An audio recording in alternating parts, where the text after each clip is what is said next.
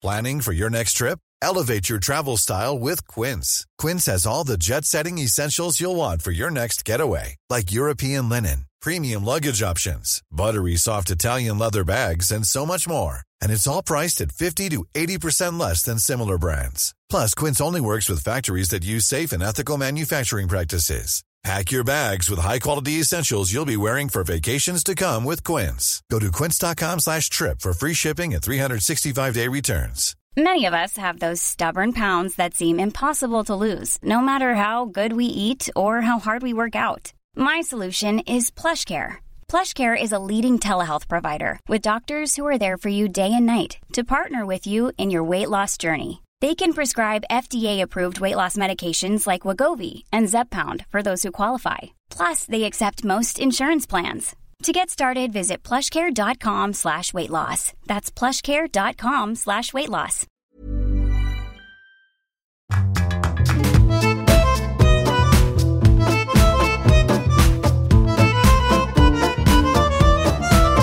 Hello, welcome along to Writer's Routine, where we take a look inside an author's working day. This week, we're chatting to Jack Jordan. His new novel, his seventh, is Conviction. It comes after his book last year, Do No Harm, was published through the summer and was huge. It sold very well, and it was a Waterstones Thriller of the Month. He talks about the pressure that book heaped on his writing, why he loves the business side of books, and when he realised that Do No Harm might do quite well. I went to Harrogate Crime Writing Festival and handed out proofs there, and I think I first realised that it was an excitable title when I did a signing and there was a queue round the corner, and that was not anticipated. So I was a bit like, oh, okay, something's happening. And then I just noticed, you feel that buzz. And then, my team, we'd look at each other with like excited eyes, like, oh, there's something's happening. And you just, and you don't want to rock the boat. So you don't want to almost say out loud. And I'd been writing, it's been 13 years now. After 12 years, feeling this feeling, it was a real pinch me moment. There is more from Jack Jordan in this week's Writer's Routine.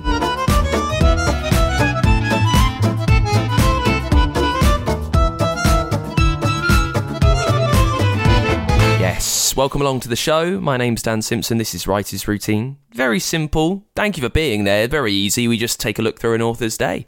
We see where, when, how they work to give themselves the best chance of getting their idea down onto the paper. And this week, we're chatting to Jack Jordan. His new novel is Conviction. It's all about barrister Neve Harper, who needs to prove Wade Darling's innocence. He's been accused of killing his wife and teenage children. This is a huge case for her, until Neve is approached by a man who threatens to reveal her darkest secret if she wins the case. She faces the ultimate choice: put an innocent man in prison or put those she loves in danger. We talk about why he likes plonking his characters into tricky situations, how much his work has changed over 13 years of writing, how he's managed to create a writing space in a flat that he's just moved into, making the most of light to contrast his dark subjects sometimes. Also, very important, you can hear why his quiff is vital for him starting his day, and why Jack would pay to get lost in his work. It's one of those episodes where we really do get into it, dive right through the reads on this one. I think there's a lot that you can take away with Jack Jordan, and we start, as we always do, by finding out what he sees around him in the place where he sits down to write. So it depends where I'm writing. So if I'm at home, I see my new flat that I've just moved into that is very tranquil, very clean, very orderly, which I really like. Or if I need to switch it up, I'm in a cafe that is nice and busy, with usually sat before a window so I can see people walking past and get some inspiration. And I usually have earplugs in because I like the idea of being alone but surrounded by people. That's a really interesting balance. So when you're out in a cafe, you say you make this effort, you sit near a window so you can get inspiration. When you're at home in this new tranquil setting, what have you placed around you to give you that inspiration there? That's, as we're talking, I'm looking out the window now. So I think a window is very integral to my work, I think. And when I think about inspiration and talk about that, it's usually in terms of characterization. So when it's the things that don't immediately come to mind when you're thinking of a character, but when you see people in real life doing what they do as they're going through their everyday life, you see those minute human tics and those little characteristic traits, and just seeing that, you can almost, someone can walk past a window and you can see a tick or you can see a trait, and you can almost wonder about their backstory and where they're headed. And it really just helps flow the senses in that way. So that's what I love about a window. And at home, I think my focus tends to be straight on the laptop. But I do like to have either silence or I love classical music that's in the calming sense, or white noise if I'm stressed with an edit. So I like beach sounds, or I like a light thunderstorm. But then occasionally, when I really need to up the ante and I'm writing a really tense scene, I love listening to film scores.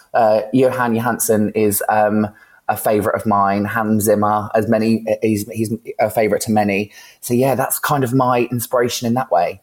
Recently moved into this flat, and you just published your 7th novel, I think it is. How much thought did you give when you were looking around flats that you wanted, or whatever it is, of where you would be writing, like placing yourself in the perfect position to give yourself the best chance of getting the stuff down? That is such a good question, and one I've not been asked before, which I love. And it was the main focal point of where I wanted to move. So I just came from a flat where I live in Brighton, and there's so many perks to it. But one downside to it is we have scaffolding up all the time, whether it's your neighbours, whether it's yours, whether it's everyone down the street. There's always that sound of scaffolding. There's always that. So which isn't great for calm. So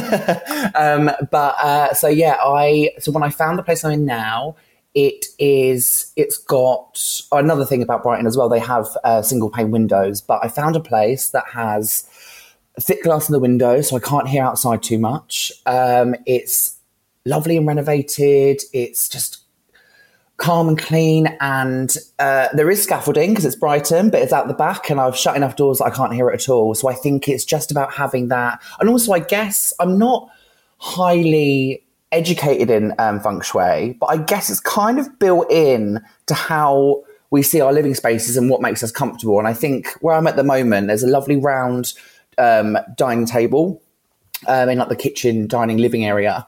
And it's placed perfectly in the corner of the room, so I can look out to the rest of the room, but also see the window with lots of natural light. And also and now I'm really thinking about it, when I'm in a cafe and when I'm at home, I like to write off of a light table. So like this one I'm writing on now is white. And I can tell, it's so weird. I can tell my productivity changes depending on light. So if I can't get my favorite table in the cafe that's like a silver table, I have to sit at one that's like a dark wood. And I almost feel, it almost feels quite gloomy and secluded. I had never thought of it or said it out loud before. Well, what's really interesting is that, I don't know how much we can read into this, but when I speak to authors that write really grisly crime, and yours is crime and thriller and all of that. But when you imagine like your typical, perhaps old school grizzled crime writer, they will be sat in an old Victorian house with a very sturdy wooden desk, and maybe it's kind of mirrored in what they write. I don't know. Are we reading too much into it? Yeah, that's really interesting. There's amazing people amazing writers live in amazing places, don't they? I think I always envy Val McDermott's library from what I can see on Twitter. But yeah, I think when it comes to, I think also it's down to productivity as well, because I think, or maybe you're right, maybe it's that you need like the light environment to be able to go to those dark places, and then when you come out you've got a nice light safe space. Yeah, I hadn't thought of it like that. Yeah, and I'm sure with all of these it's quite different for everyone. Just so that's the inspiration side of it. What about the practical aspects of your writing? I'm talking post-it notes, notebooks perhaps. Do you use anything to track what's happening next? Really good question. I wish I was as organised as I should be. I think I write a book a year, so I tend to go from writing to editing to promoting, and it's like it's a continuous loop. So I don't have as much time to organise as I'd like. So I used to, they say you're a planner or a pantster. I would say I'm firmly in the middle. I'm a plantster. And that's after experience and deadlines and things like that. So I've had to find my way in the middle. So when I'm writing, I do love a notebook, but it doesn't have to be. I know some authors can really swear by a particular type of notebook and a particular pen and a real order. I'm a scribbler, so I will have an idea and quickly scribble it. So I'll use pages and pages and pages of one notebook in probably about a month just to be writing thoughts down. But it does have to be pretty. I quite like a nice colour. I go for a pastel colour. It has a matching pen. That's great. But yeah, so I tend to write lots of scribbled notes. But also, I really love. I've got a special email address, and I just email all of my notes, all of my thoughts, all of my backup to there, and it just gives me that safe space. So I'm not going to lose the note, or if I'm up in the middle of the night and I have an idea, I can just ping myself that email. So I think I'm a hybrid between electronic help and the old school note, pen, and pad. Well, I tell you what, on a very similar vein, I chatted to an author recently, and I've started doing this myself to a degree. They will WhatsApp voice note themselves ideas. So when they're driving in their car and maybe they can't, and they're having good ideas, whatever it is, they kind of ping the voice note and they send it back to themselves. So you're not really alone with that style of planning, Jack. Oh, I didn't know about the voice notes. I might start doing that. That's amazing. It's an idea, isn't it? Just one lastly on the very specific thing you're writing while you're at home. We get kind of niche and technical. What software do you write on? And most vitally of all, what font do you use? Oh, I might disappoint you. I'm quite old school. I write on Word.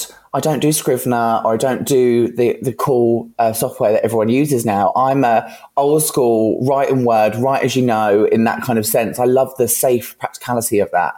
Because I'm so used to it, I don't have to learn anything new. I think starting a new book, which is nerve-wracking enough, to then start a new software, I just think it'd be too much for my little brain. So I think I stick with Word, and I'm quite happy with that. And the font I use... do you know what? I've never said it out loud. I'm really scared I'm going to pronounce it wrong, so do correct me if I say it wrong. Helvetica? Helvetica, yeah. Yeah, I'm a Helvetica, so that's okay. Oh, nice. Good. Yeah, so I think it's not too... It's kind of clean on the page. It's not too in your face. It's not too formal, but it's not too informal. I think, yeah, it's got that middle ground. You also mentioned right at the start that when you like to mix things up, when you like to change it, you'll head to a cafe. What prompts you having to get up and leave? Well, religiously, I used to write religiously in cafes. So it used to be, my work day would be, I'd work out in the morning or do admin or things I had to do at home, and I'd leave my house to have that disconnect between home and work, and write in a cafe for, I would cafe hop so they didn't get annoyed. But I'd be out from midday to dinner time.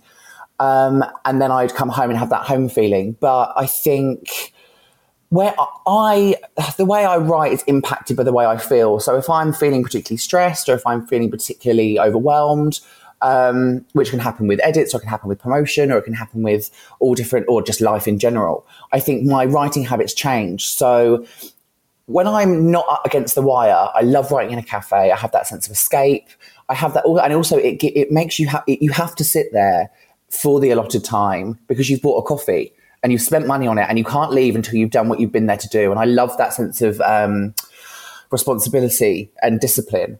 But at the moment, I think I'm a real introvert and a home bird. So when I'm going here, there and everywhere, which I love, I do then need to ground myself at home. So I think that's when I start to write at home more. So it's kind of this mismatch of the two. So I start in a cafe when I'm first writing, and then the further I go in, the more I stay at home to get it done.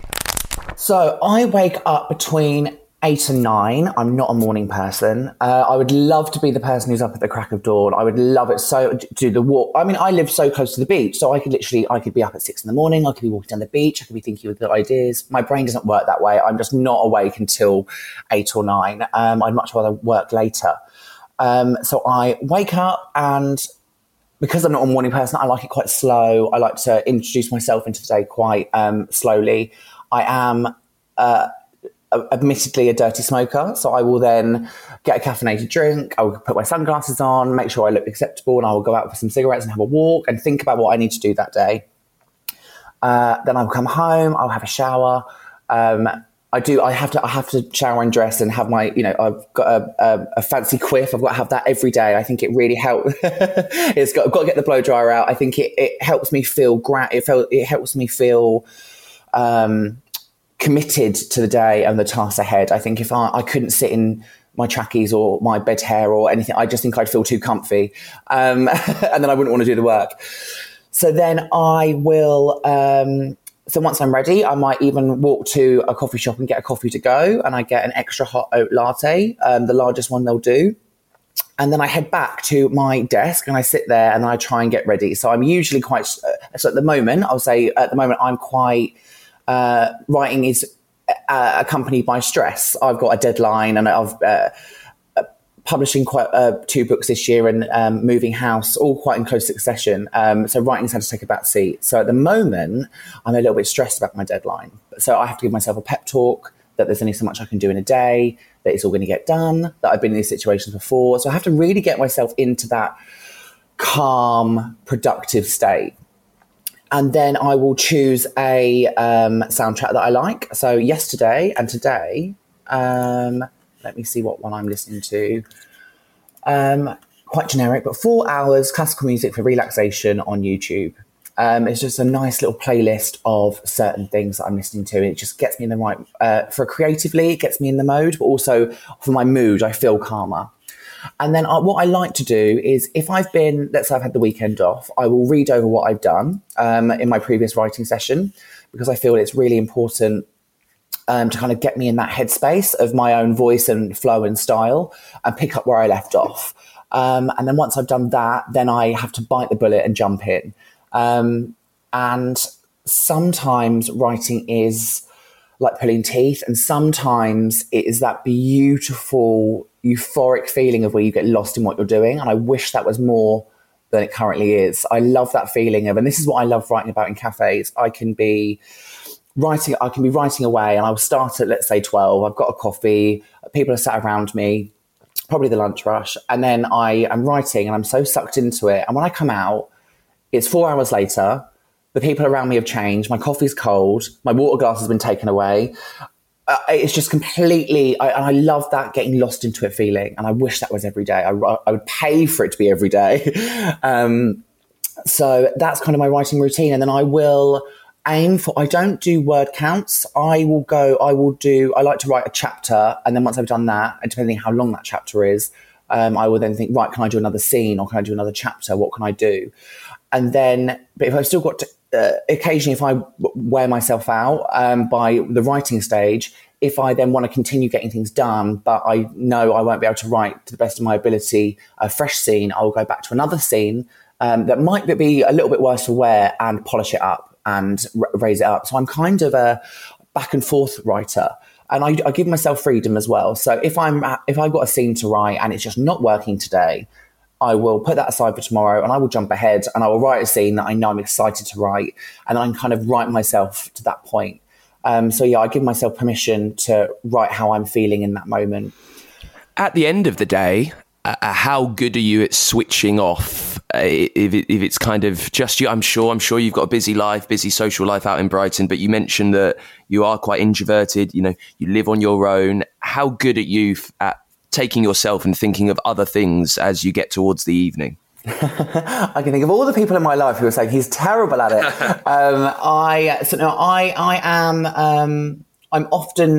I'm still switched on, but not so much in the writing side, but more of the business side. Emails, social media, planning, schedules. So unfortunately, I'm not that good at switching off, but I do make sure that I relax every evening, and I try and hide my phone away from myself so I don't jump back into work mode. But I am a stickler for having a film on, relaxing on the sofa. So after I eat dinner quite early, so after I finish writing, I will then crack on with dinner. And depending how tired I am, it could be a lovely healthy meal, or it could be a quick and fast one that's probably not as healthy. Get that done, and then I will stick a film on. At the moment, I'm watching. So I'm really hoping I'm not going to say the name wrong because I love her as an actress. Zhang Zi. She is the star of like Memoirs of a Geisha, Crouching Tiger, Hidden Dragon. I've got my favourite actresses that I like to watch, and so I tend to rewatch those or try something new. I love to do that, and probably with a brandy and coke, and probably too much chocolate. That's my relaxation mode. And then at the moment, which is a miracle because I can't usually get into reading when I'm writing down to the wire. But I'm reading more at the moment as an escape, which it's so, I think a lot of writers probably feel this, but reading can remind me of work, which can be counterproductive to me relaxing. But I think there has to be a particular, I know I've got a good writer or good book on my hands when I get lost into the story. And at the moment I'm reading Curtis Sittenfeld's American Wife. I just finished a romantic comedy and fell in love with it. So I bought loads of her backlist. And that's part of my relaxation schedule now. But then I'm usually up too late. And then so I'm too tired in the morning. But it's kind of a rolling cycle that I've had for 30 years and I don't think I'll ever break. Your writing routine, I can't think of the right word for it, but it seems quite thought out, quite actual. I wake up in the morning, then I do this, I do my hair, I go for my coffee, I have my cigarettes, How good and now you're 7 books in, I'm sure you're very busy. You discussed the business side earlier on. There's always something on the go. How good are you at writing somewhere that you're not particularly comfortable with, if necessary? If you're on a plane to a book festival, perhaps, and you need to get down a chapter, if you're on a train, how good are you at dealing with that uncomfortableness? That's not a word, but how good are you at dealing with that? I like that question. That is, do you know, I think, so at the moment, so I am going on a mini tour for Conviction next week, actually. Wow. And I'm anticipating that I'm not going to get much writing done. So I'm trying to write my way there. So this week I'm going to do as much writing as I can. And I'm turning off the emails. I'm hiding away to get it done. And then I think, do you know, I need to switch modes. I think because I'm an introvert, I think I can get I love being extroverted. I love meeting people. I love going to do events. I absolutely love it. But the counter side of that is that I'm very drained after that, because that's just, as an introvert, I just get drained by exerting myself socially. So I need to kind of hide away and build up my energy again, and then I can get into writing again. So it's a bit of a challenge in that way. But I think that's when I just have to learn that I have to write up to those moments, allow myself to be the writer on the road, and then come back and focus again. But I do have to try and write while I'm away. I do like writing on trains, I think, depending on the environment. So I think for the first time I went to Cornwall for a writing retreat this year. And for the first time, I paid a first class ticket, because I thought, okay, I need to write. I need to be at a quiet environment. I need to be in this, so I treated it like this is going to be my workspace for 5 to 7 hours. And so I think I'm learning to find those pockets of, tranquility to write in those areas. But also I think I get practice from writing in cafes, where there is noise around you and the earplugs only do so much. And that's part of the joy, really, because you want to be immersed in the community. So I have my earphones with me, so I listen to my white noise, I'll listen to my music. So I kind of just I pick up my routine and just take it on the road. So trains are good, and I think long journeys are good if it's got a good table. It definitely depends on the train. So like we're living in Brighton, I couldn't write on a Thameslink train because I don't have tables and there's no leg room. It would just be misery. But yeah, so I think, I wouldn't be so good at writing in hotels, I don't think. That's so funny, because like quite a lot of the listeners to this podcast are we're international, right? So we've got a lot of people over in Missouri or Nebraska, and they'll be listening to Thameslink thinking, what is this dude talking about? That's so, but it really struck a chord with me, Jack. Yeah, quintessentially British train system. So yeah, for anyone who doesn't know, Thameslink is a particular train service that is, the seats are very close together. There's no tables. It's a commuter train, basically. We're just shuttled from the seaside to the city and back. You spoke about the business side of it and social media and having to do that. And one thing I've noticed from just like kind of following you on Twitter for the last few years, you are hot on that, right? You are, and it's such a big part of being an author now, kind of your own responsibility to sell your books, to make money in a way that perhaps authors 20, 30 years ago, it wouldn't have been a part of their day. They would have just turned up to writing festivals, maybe written a couple of editorials and that's it. But you're very across every facet of that. How much of a conscious decision is that for you, especially when, you know, by your own admission, you're quite introverted. So having to do these things and put yourself out there, how challenging is that a decision for you to have made?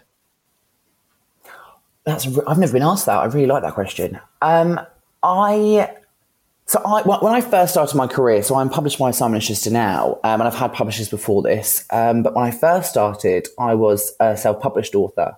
And when I did that, I essentially created my own mini publisher in what I was doing, and I had a real business attitude and approach to it. So it's kind of been baked into my process. So I was very from the get-go. So from 2015, when I was first published, have been very conscious of building that quote unquote brand, and having that presence and having that sense of community as well. And I think, so it's always been baked into me. I am very aware that it's attractive to publishers if you do have an online presence. I do think I think there can be that myth that say if you're not on social media, you won't get published. I don't think that's true. I don't really heard that in real life, but I think it definitely lends help to like marketing and publicity. I don't know how I get people to sit in events if I didn't post about it on social media. So I think it's definitely helpful for the business side of it. And I do love that side of it. So I do really thrive on that. I think it's kind of a writing and entrepreneurial bundle I've got going on. I do really enjoy it. I love the business meetings. I love the marketing and publicity planning. I love throwing around ideas. I'm very lucky I've got a publisher that is really collaborative and takes on ideas and doesn't say no very often, which is really rare and lovely. And yeah, so that I do love that side of it. So in that turn, I love social media.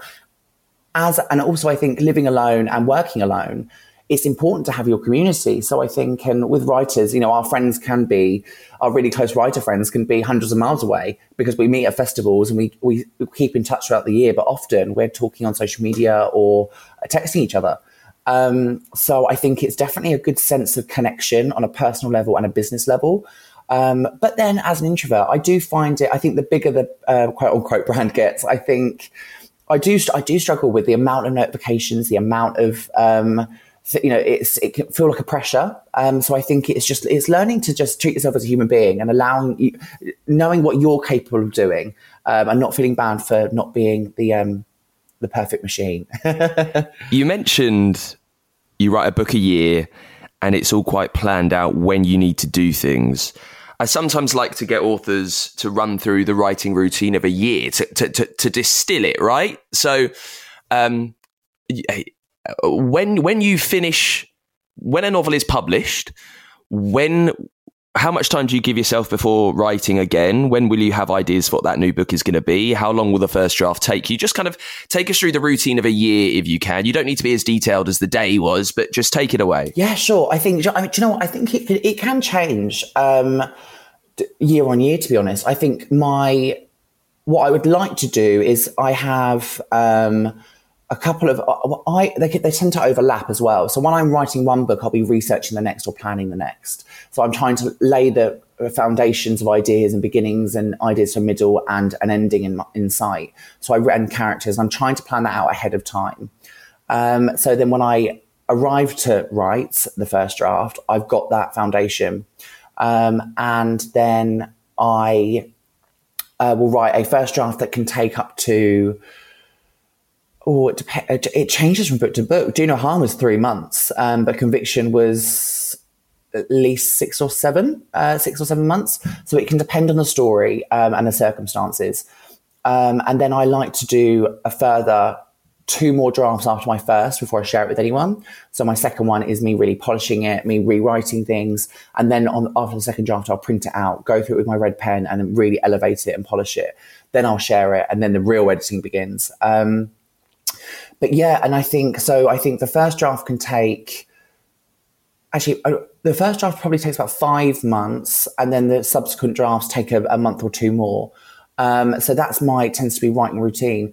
I think but it tends to change with the as a career changes, the writing routine can change. So now, for the first time, I was publishing hardback for the first time last year, and with that comes 2 publication days. So this year, for the first time, I had a publication day in April for my paperback of Do No Harm. And then in June, I had the hardback of Conviction. So it's trying to find that. So it can mix around the writing schedule a bit. So I think I'm learning to become, I do like the order a bit. I do like my routine, but I do think I'm having to become more open to change and fitting around it. But also knowing when, kind of what I said before, knowing when I can do everything and when I can't. So if I need to say, right, I can't write this month because I'm moving and I'm promoting and I'm doing these things and, I can't fit in the writing around this, I have to pause. And then, so now I'm thinking, right, now I need to write. So I'm going to pause on this area. I think, learning to have those, creating your own piece amongst the exciting times of a publication, fitting it in. You said that the first draft of Do No Harm was quite a bit quicker than the first draft of Conviction. How much of that difference is due to kind of external factors, or is it simply that first draft was just much more writable? You mentioned when you were taking us through the routine of the day that you'll try and do a chapter and maybe get a few scenes on top. Some novels, it just comes out a lot easier and you can't stop yourself. Is that how it works? Yeah, I think so. After doing 7 books now and I'm writing my 8th, I think some books, and you don't know which it's going to be either, which I really wish I could tell, but some books are just easier to write. I think they naturally flow out. And I've only had that twice. But Night by Night that came out, and I needed 2 drafts for it really, and it went to line edit rather than a structural edit, which I was really shocked by. And then with Do No Harm, it flowed out. But then with Conviction, I think sometimes stories need to be written a different way. And so with Conviction, I started it with multiple point of view narrative, and it wasn't working. There was only one character that needed to be there, and that had to be her story. And so I had to cut the other one away. But I had to kind of write myself into realizing that.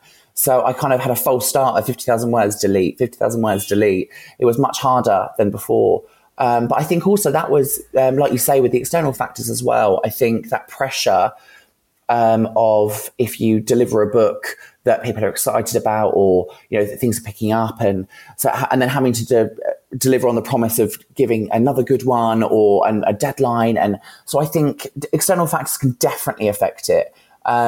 But I think, and also as you go, I think sometimes you can fear of crumbling under the pressure of, oh no, but I've got to do this and I've got to do that. And other times you've just got to realize that, I'm capable of this. I'm a human being. And you have to kind of remind yourself that. Just one last question before we talk about Conviction. Yeah. So the novel Do No Harm, kind of released last summer, I think originally was, it was like big. It was like this word of mouth hit, right? And then the paperback was the Waterstones Thriller of the Month. How much did you visibly feel things change around you after that success? Does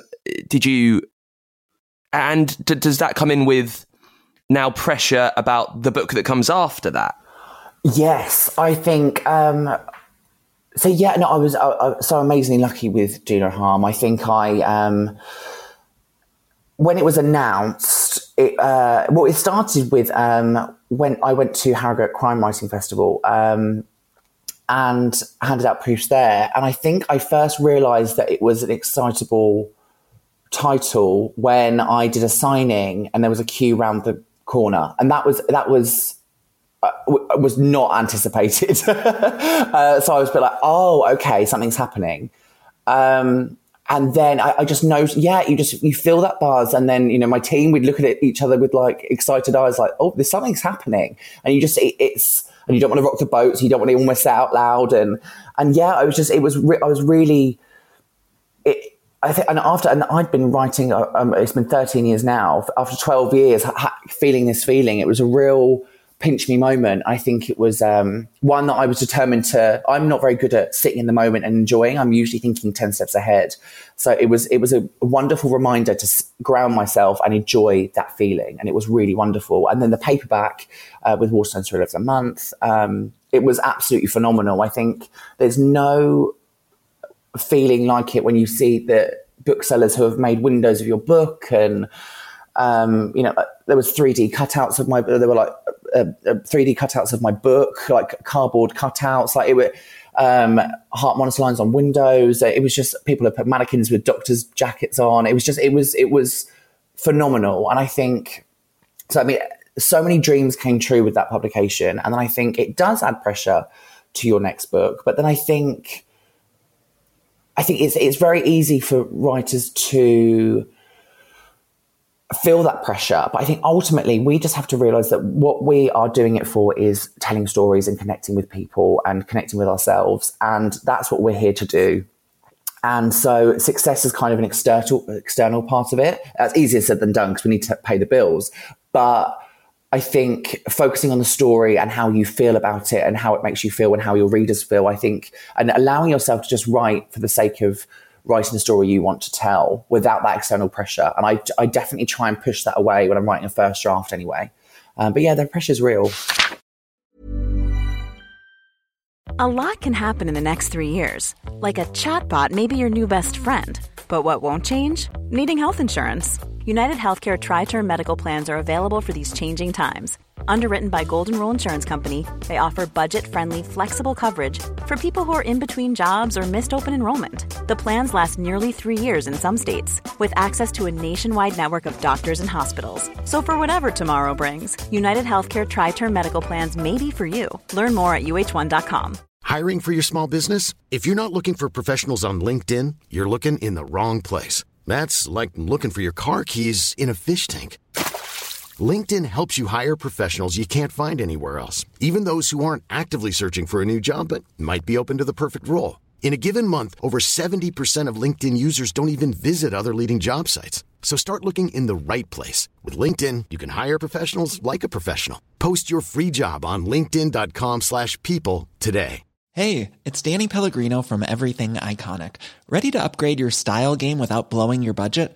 Check out Quince. They've got all the good stuff, shirts and polos, activewear, and fine leather goods, all at 50 to 80% less than other high-end brands. And the best part?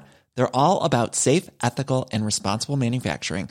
Get that luxury vibe without the luxury price tag. Hit up quince.com/upgrade for free shipping and 365-day returns on your next order. That's quince.com/upgrade. We're back with more from Jack in just a sec. If you're enjoying the show, if you've learned anything along the way that helps you tell stories, 280 odd episodes now, if we have helped you plan your day, you can become a backer to our show to help us carry on. Patreon.com/writers routine.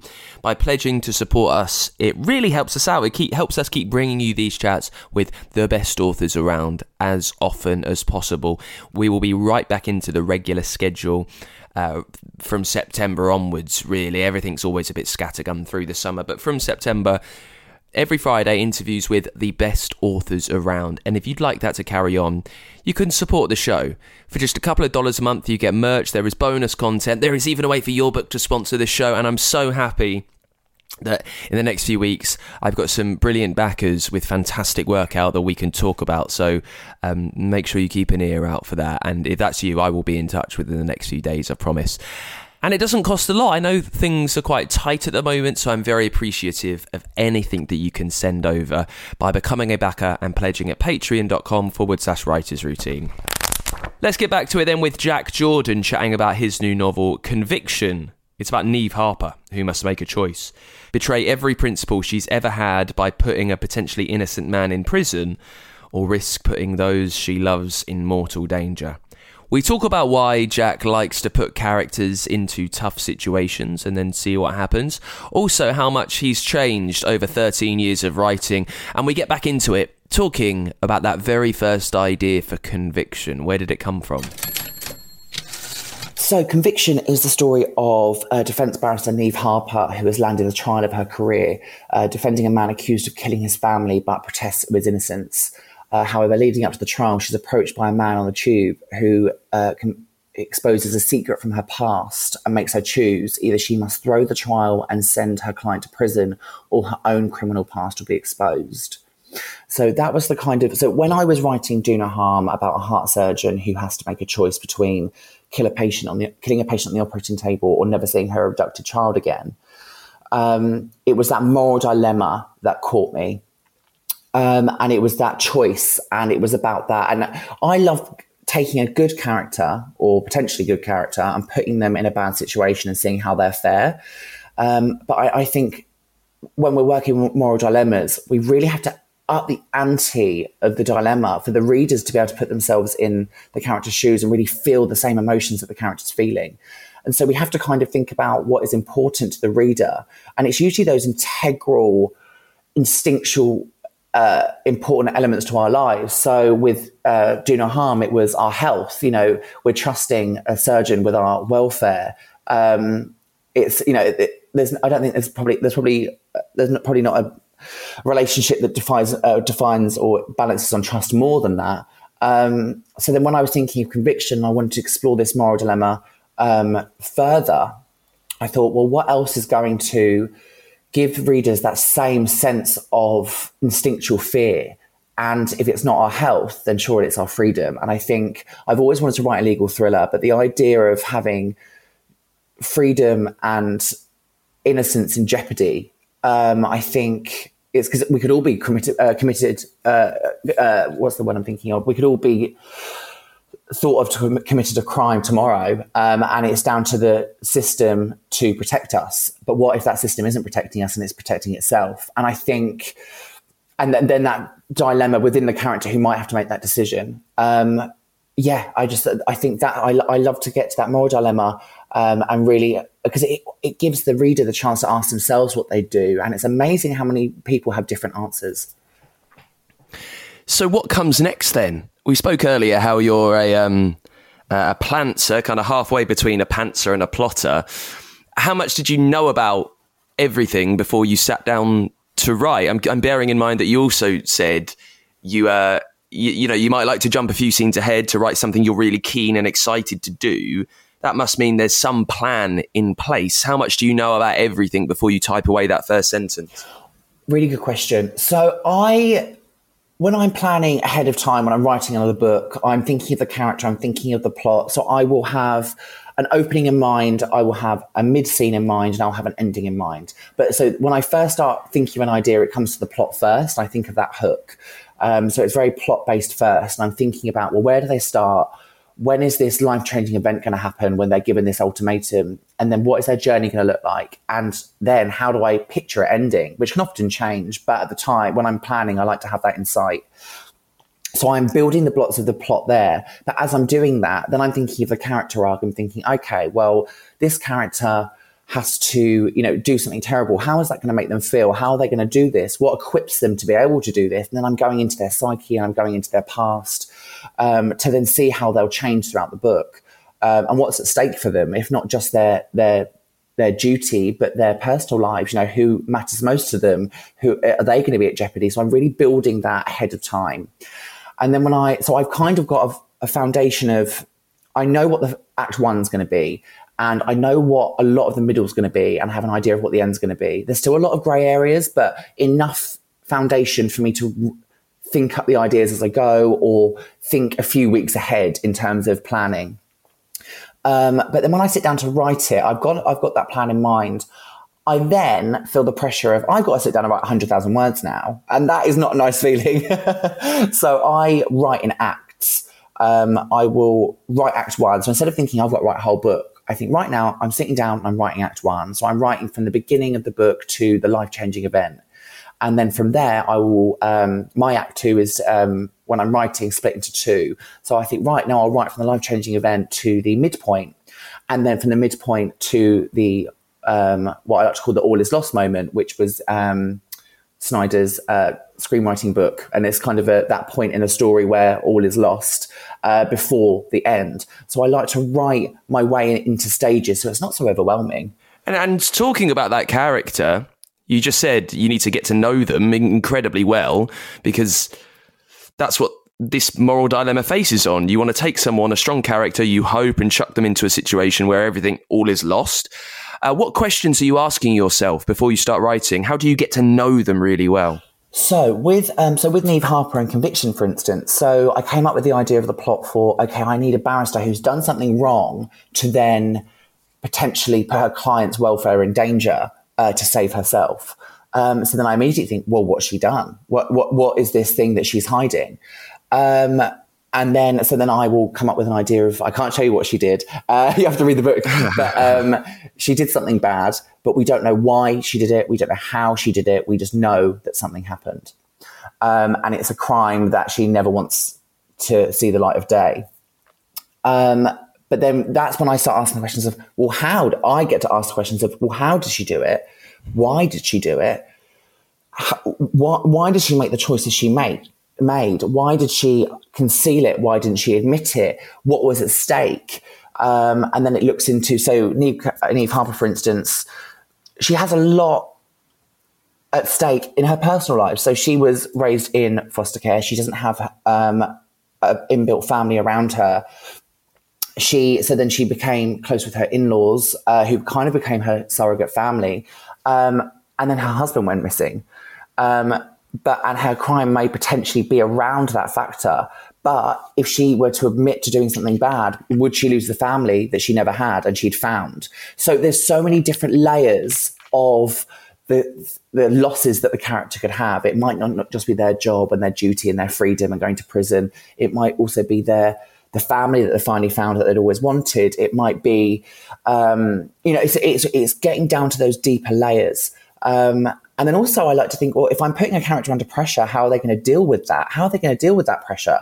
So for example, with Dr. Anna Jones in Do No Harm, when I was thinking about her character, I'm thinking, well, she's almost like a godlike figure in the operating theatre where everyone looks to her for instruction and she's kind of the captain of the boat, as it were. So if she's feeling out of control, how is she going to feel about that? She's a character who thrives on control and order. So how is she going to feel when she's out of control? And that is when I was inspired by, to be honest, kind of how I feel as someone who likes orders. I'm kind of describing my writing routine. How would I feel in that situation? How anxious would I feel? What tics would I have? And so my Dr. Anna Jones ended up having trichotillomania, where she pulls out her eyelashes. And that was a visual and stimulus that showed the reader how she was coming apart at the seams and how she wasn't controlling the situation as well as she could have done if she was if the stakes weren't so high, because she's so used to order and control. But now she can't handle it, and we see her coming apart. So I think it's looking at their type of character, it's looking at what's at stake for them personally through their history and what their future will look like if they don't get what they have to do. You said you had always wanted to write a legal thriller. And there are these slight deviations, right, in crime as a big genre.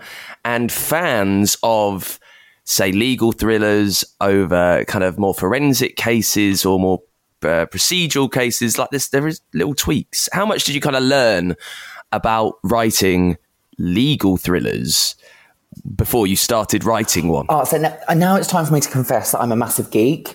I love research. I really, really love it. I think, so before the writing routine, and when I say I'm like planning ahead for a story, I like to challenge myself and thinking, well, what setting can this be in and what challenge will it be for me? So writing about heart surgery was a very big challenge. I didn't know anything about that. So I read a lot of textbooks. I read a lot of autobiographies by consultants and surgeons to kind of learn what was going on beneath the white coat and out of the operating theatre, and how they dealt with the decisions they'd made and mistakes that they'd made, and acting like God almost. So I wanted to get into their minds and not just into their technicalities of their job. And I also watched Open Heart Surgery on YouTube. So that was Do No Harm. And then with Conviction for the legal area, I was lucky in that I'd done a lot of research for a previous book. They didn't see the light of day, actually, but I came away from that with a lot of legal knowledge.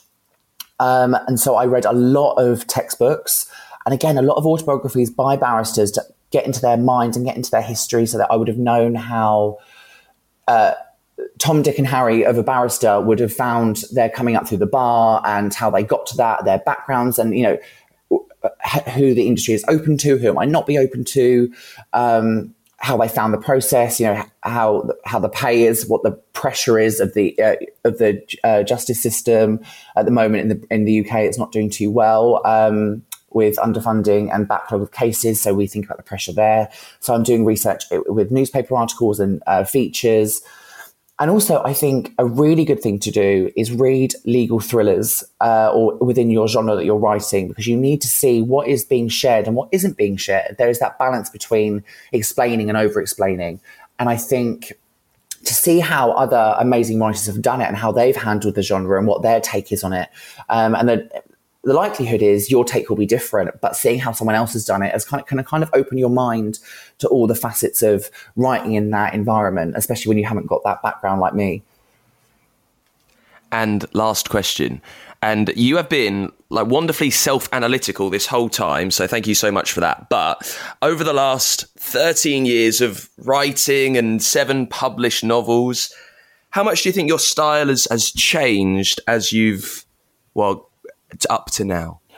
Oh, that's a really good question. I mean, I think it only improves more. I think every book in terms of writing and style is better than the last. I think the more books you write, the more you end up being surprised of your own voice and how it can come to you more easily. So if I write a rough draft, I'm terrified to look back at it. I now start to think, actually, that's not too bad. Whereas before, I would have to really amplify my voice and be very conscious of word placements and style and the tone of what I'm doing. But now it kind of comes freely. So even when I'm writing in a scramble, it tends to come out quite nicely. And I think to define my voice, I would say it is both frantic and moody. I think I found my voice in terms of tone, in terms of mood. So it can be the stories I write can have quite a melancholic background, because people are writing about places they don't want to return to and how it's made them feel and how they've kind of survived what they've had to survive, and now are in a very tense situation. So it kind of jumps from that tension that kind of brings the thriller aspect to the broodier introspection of the characters when they're between tense scenes. So yeah, and I think so. It's my voice is definitely cleaner and more direct, and I'm really happy with it. Thank you so much to Jack for coming on the show. That new novel is Conviction. Find out what happens to Neve Harper. You can get a copy right now. We'll be back soon with another brand new author on Writer's Routine, where we take a look through an author's working day. In the meantime, you can support us on Patreon, patreon.com/Writer's Routine. You can drop us a follow on Twitter, X, thingamajig, @WritersPod there. You can even get in contact with the show, writersroutine.com. Use the contact form there. And I will see you really soon with another fantastic writer. Until then, bye.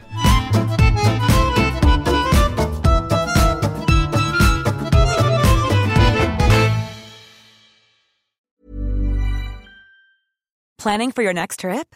Elevate your travel style with Quince. Quince has all the jet-setting essentials you'll want for your next getaway, like European linen, premium luggage options, buttery soft Italian leather bags, and so much more. And is all priced at 50 to 80% less than similar brands. Plus, Quince only works with factories that use safe and ethical manufacturing practices. Pack your bags with high-quality essentials you'll be wearing for vacations to come with Quince. Go to quince.com/pack for free shipping and 365-day returns. When you make decisions for your company, you look for the no-brainers. And if you have a lot of mailing to do, Stamps.com is the ultimate no-brainer. It streamlines your processes to make your business more efficient, which makes you less busy. Mail checks, invoices, legal documents, and everything you need to keep your business running with Stamps.com. Seamlessly connect with every major marketplace and shopping cart. Schedule package pickups and see your cheapest and fastest shipping options from different carriers, with rates up to 89% off USPS and UPS rates. And with the Stamps.com mobile app, you can take care of mailing and shipping wherever you are. Make the same no-brainer decision as over 1 million other businesses with Stamps.com. Sign up with code PROGRAM for a 4-week trial, plus free postage and a free digital scale. No long-term commitments or contracts. That's Stamps.com. Code PROGRAM.